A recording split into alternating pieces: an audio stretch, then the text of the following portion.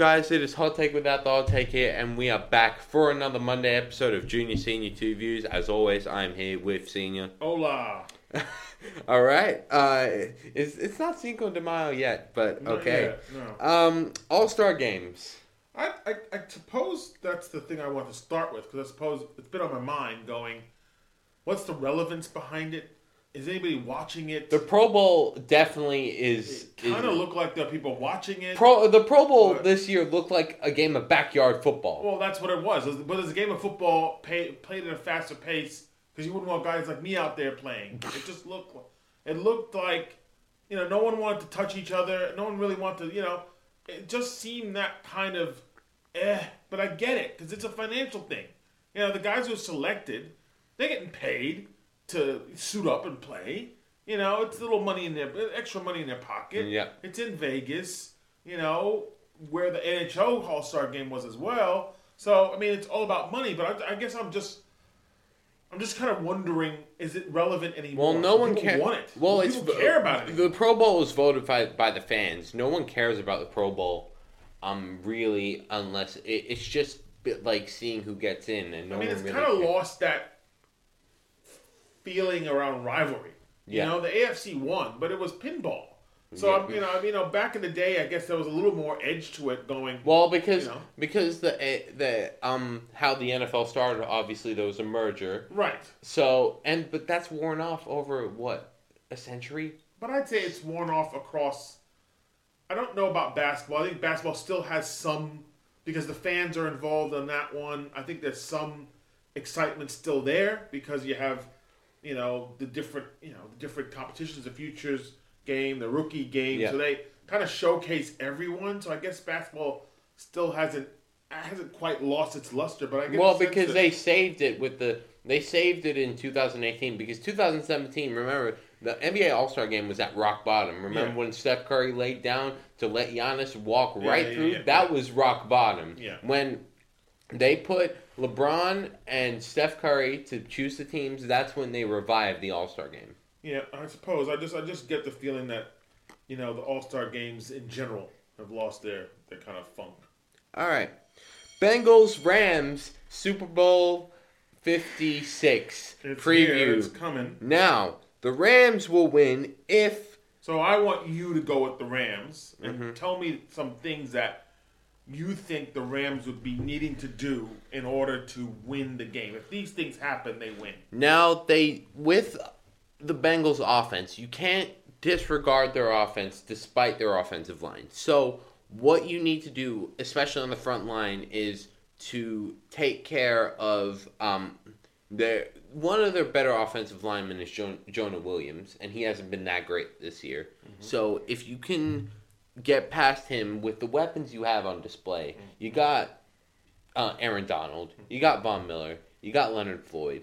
You've got more than enough to get past that offensive line. So they have the ability to get to Burrow. Now, what's in their secondary doesn't get any easier for the Bengals. You got to deal with Jalen Ramsey, who's probably going to be on Jamar Chase. But they'll probably stick someone else on Chase. So they'll probably end up doubling Chase. But what I think they'll do is they'll probably end up moving their linebackers a little bit back to cover guys like Higgins and Ozma if he's CJ Ozma if he's playing.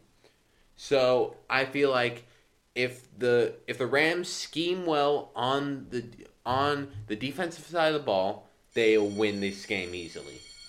Okay, so I guess I'm talking about what the Bengals need to do to win. So this is what the Bengals need to do to win. Okay. Mm-hmm. What they did in the championship game against KC was very clever, because they made KC sort of commit at times with the blitz, but KC didn't rush enough. But then they fooled them with screen passes. So that's what they have to be. That's what I think is going to give Cincinnati an edge, is if they see the blitz coming, fire off down the line, protect Joe Burrow. They have to protect Joe Burrow. No, they have to, but do they have the ability? That's the question. We'll find out. The other thing on offense for them is, for defense, in the defensive side, is they have to stop the Rams' run. So if they can limit the run under 100 yards, or even between 50 and 60 yards, I think they have a chance, because The Rams are going to run. They're going to Yeah. push it. They're going to keep running in their face before they start play actioning. Yeah, but the Bengals have a good defense, so if they can bring Hendrickson and Reeder inside to deal with that run blocking, then they could have a chance to stop Akers in the middle. Could be. They also have to get pressure on Matthew Stafford. Yeah. Matthew Stafford's not going to be able to run away like Joe Burrow. Yeah. So if they can get pressure on Matthew Stafford... He has more time, though, in that pocket. I know, but I'm saying they have to disrupt him. So I think that's the only other way they'll win. We'll see. We'll talk about that on Friday. All right, what's your prediction? Not till Friday. I'm not telling you. Not till Friday. No, okay. All right, the commissioner's memo regarding hiring practices. Now, with all the stuff around the Super Bowl comes even more we got to address controversy. the elephant in the room because that's not going anywhere. Yep. Remember last time we talked about Brian Flores has filed a lawsuit, class action, and so the memos come out saying we. I don't listen to what anything Goodell says anymore regarding race or anything to do with that in the league, because his actions in the past couple of years, especially regarding Kaepernick, have really just soured me on what he really cares. And I saw him go on Emmanuel Acho's channel recently to talk about that, and he said the first line he said, "We as a league value openness and dialogue." I stopped right there. I stopped right there. Right. So, interesting enough, Louis Rick spoke at the Pro Bowl about this in regards to the commissioner. Look, I think, having spoken to the commissioner about these issues in particular, when it comes to head coach hiring and front office hiring, I can tell you this. Guys in the league office like Troy Vincent, Randy, they're doing everything they possibly can to push minority candidates to the 32 clubs and say, look, these are the people that we recommend. These are the people we feel as though when they compete with others on an objectively driven level playing field, they are deserving of high-ranking front office positions and head coach positions. Lewis, doing what? It's up. Doing what? But as far as what is the league office doing? Yeah. I mean, they are putting these names out there. They are putting their stamp of approval. Well, stop that. But that's what the league's doing.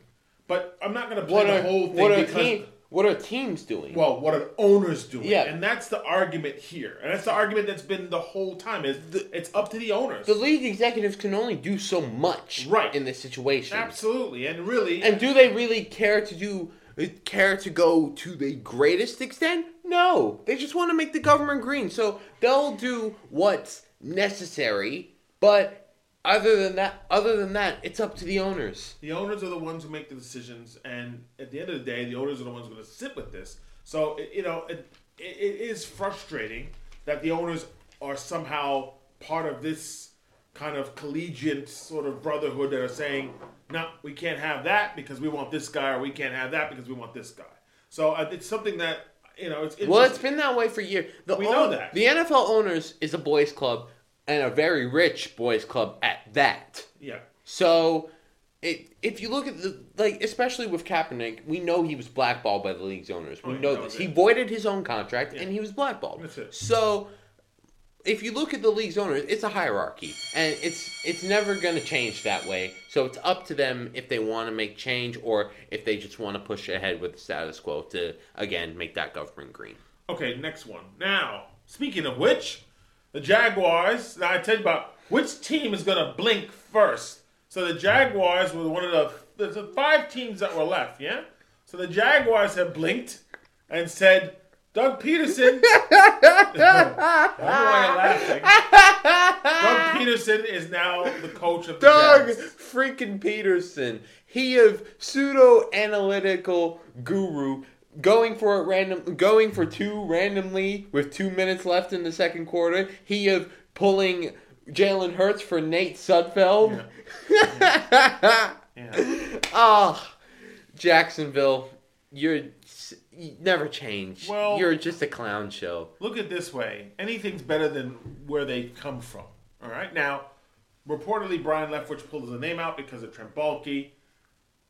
He won a Super Bowl, so I can't begrudge Doug Peterson the opportunity. But I have an inkling that Super Bowl wasn't because of him. Well, it was because of the talent that they had. Well, no kidding. That's what. Duh. Let's look at the 2 teams that are here now, particularly the Rams. They should be in the Super Bowl because they got the talent. What are you talking about? Which coaches what he showed in the past, 2018, do you really think they were a Super Bowl contender when they were defending champions? They looked like the Eagles of old. They looked like the exercise in agony you got issues with Doug Peterson. that they were before. 2019, they looked mediocre as all hell and just stumbled into the playoffs. And then the very next year, the same thing happened.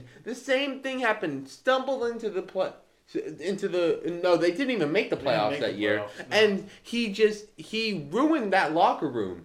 Especially when, again, he pulled Jalen Hurts for Nate Sudfeld. Right. So this dude doesn't deserve a head coaching job in the NFL. What Super Bowl he has. He's a dunce. He's deserved the opportunity to do it.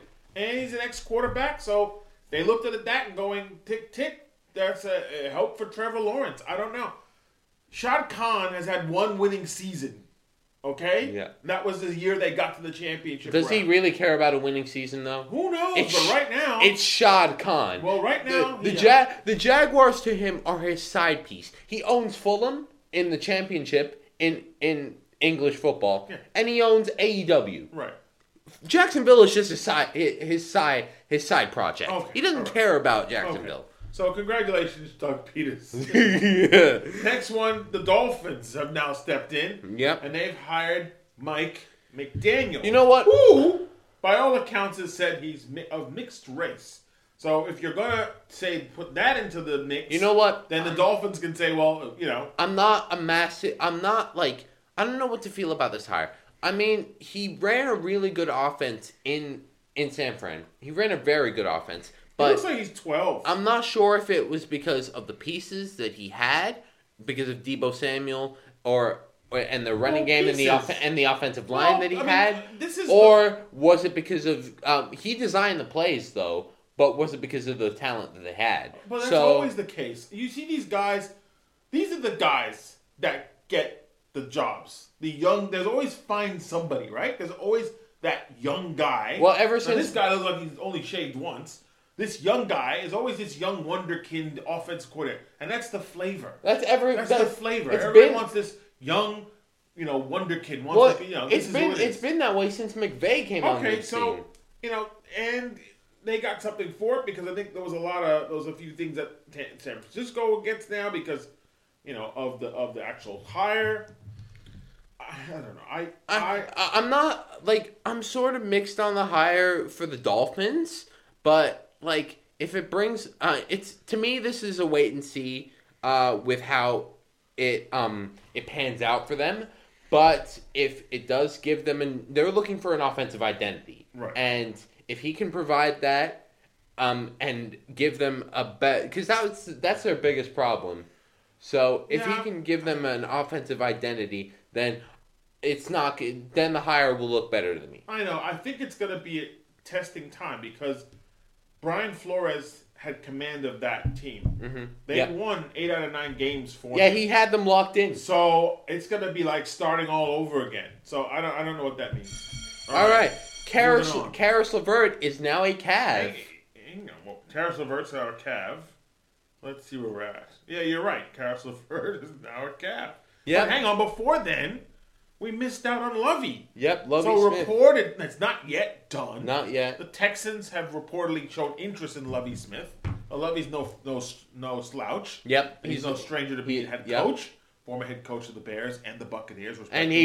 And he was a defensive coordinator for the greatest show on turf. Yes. That's what got him the Bears job. Right. So, I mean, right now you have 2 teams left. And the Texans have also been rumored to be gunning for Brian Flores. Well, I mean, I don't think anybody's touching Brian Flores. Yeah. I don't think especially not Cal McNair. The last 2 teams right now standing are the Texans and the Saints. Especially not Cal McNair. I don't see that. I don't think Cal McNair wants anything to do with that. Especially not with the Deshaun Watson thing. Right. So there's too much on their plate. The Texans aren't going to be fishing for Brian Flores. If Lovey Smith gets off, fine. It almost feels like right now one of these 2 teams left is going to make a move and hire an African-American coach. I don't know. So, I mean, it comes down to I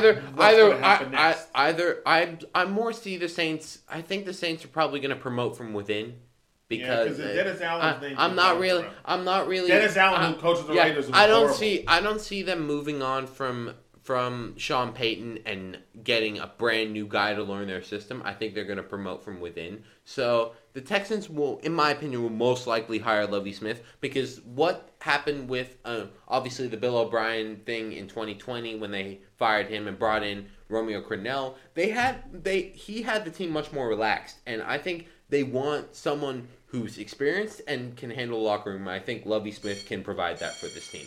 I guess, but my whole thing is, and leave it here, is that you had David Culley.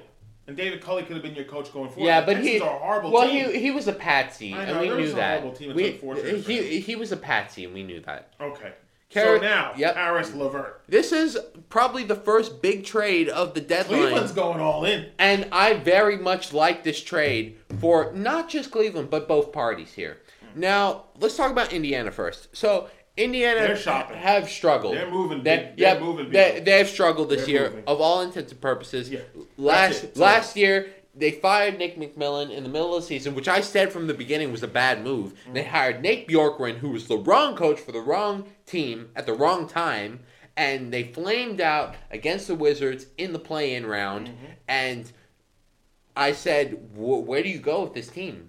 You've got good pieces. You've got solid players, but no one wants to come to Indiana. No star player is going to come to Indiana. So, are you going to blow it up or not? They're blowing it up. Now, since they've struggled this year... Trade deadline's Thursday, by the way. Now they've struggled this year.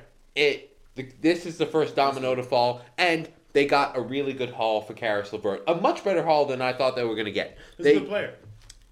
He's a guy that can go and get you a bucket. Yeah, and we'll talk about the Cavs for a bit, but he goes to the Cavs with a 2022 second round pick via Miami for Ricky Rubio, a lottery protected first round pick, and 2 second round picks. That's not a bad haul for Karis LeVert. You got a really good vat of draft picks there that you can use. That draft pick, the first round pick from the Cavs, it's lottery protected. Yeah. So, and we'll talk about the Cavs now.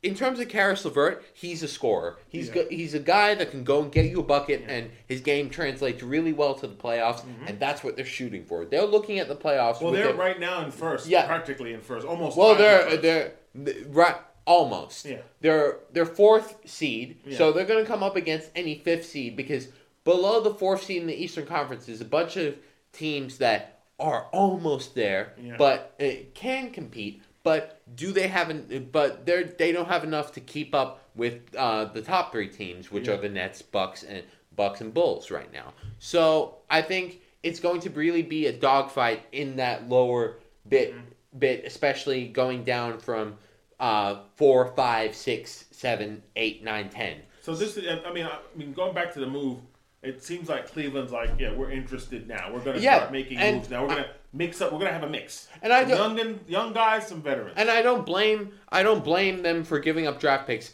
because they don't really need it considering the amount of young talent they have. And if they do bring back Karis LeVert, this signals to me that they might be moving on from Sexton and signaling Darius Garland as the main guy for this team. And I don't blame them for doing that. All right, moving on.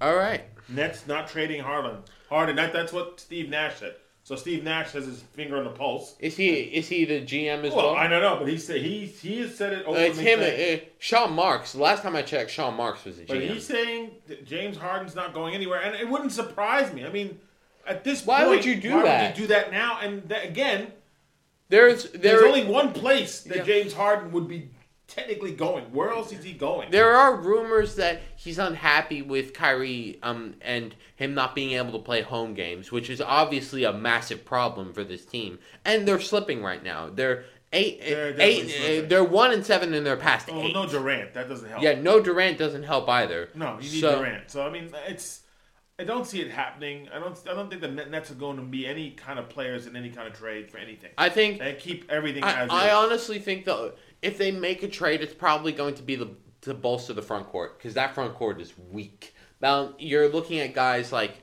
Claxton, who is a solid center off the bench, but then you're dabbling with playing Blake at center, which I'm not that big a fan of. He was okay in limited minutes at center in the playoffs last year, but I'm just not really a big fan of that. No, I don't think the Nets are going to make any moves. Nope. Move on. Russell Westbrook once again gets benched, this time in overtime. This is against the Knicks. Well, there was at one point people were chanting, "Don't take a shot," and I think it was late in the game. Russell was going to take a shot, and once again hit the top of the backboard. Flanked it. I mean, again, another team that at this point I doubt will be able to make any moves because nobody wants anything. And Frank Vogel said straight up in the press conference, hopefully this motivates him to play better.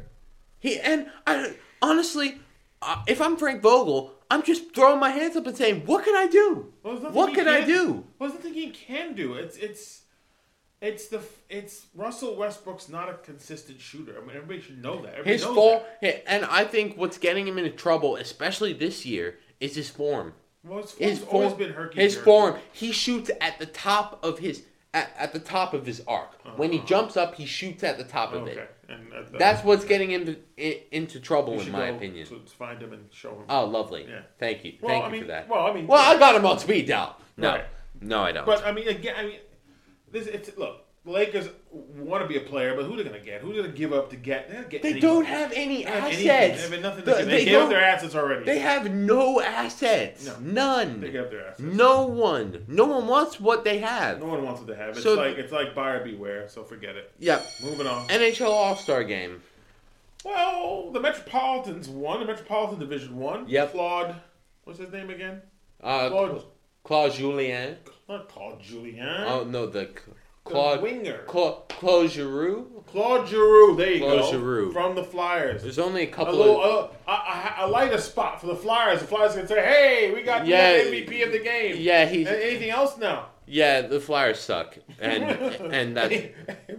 Wait, we got Claude Giroux, come on! Yeah. I mean, again, it's another All-Star game where it's like...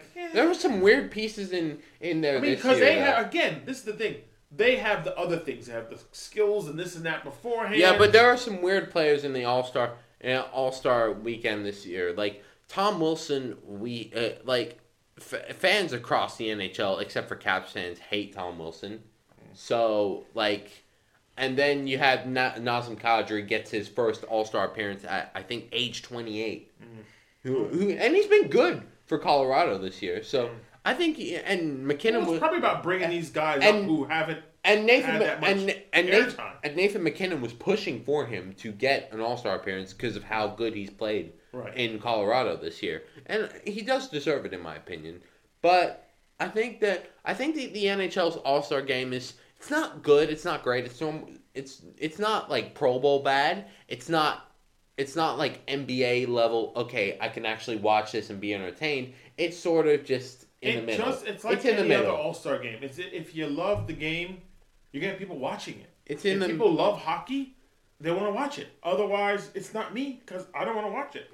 Therefore, I have no investment or skin in the game to watch it. To me, it's in the middle. It's not like a great All-Star game, but it's not terrible. All right. Happy birthday, Rob Monroy. If you're listening, Rob the Boy Monroy, very special day indeed. I have known this man for almost 40 years. So that just gives you an idea of how old he is. A little bit of context for new listeners. Yes. He is our resident Jets fan that we get to poke and prod sometimes. And a Lakers fan. But he wasn't always a Lakers fan. He's come on the podcast multiple times now. About 2-3 times. Maybe 3 multiple. Times. But that is multiple. Okay. But I'm sure we'll be seeing more of him hearing more of him as time goes on. Uh-huh. And I guess that is it for our Monday episode. So a little bit of a short one today. That's all right. We're about 5 minutes shy. Yeah, okay. But Friday is the time. Friday's the time. So we will have a lot to talk about. Not only we'll have our Super Bowl predictions ready to go. Mm-hmm. We will have the NBA trade deadline, all of the big trades happening, and we will have a lot to go off of. And prepare for a long one on Friday. See you then. Bye.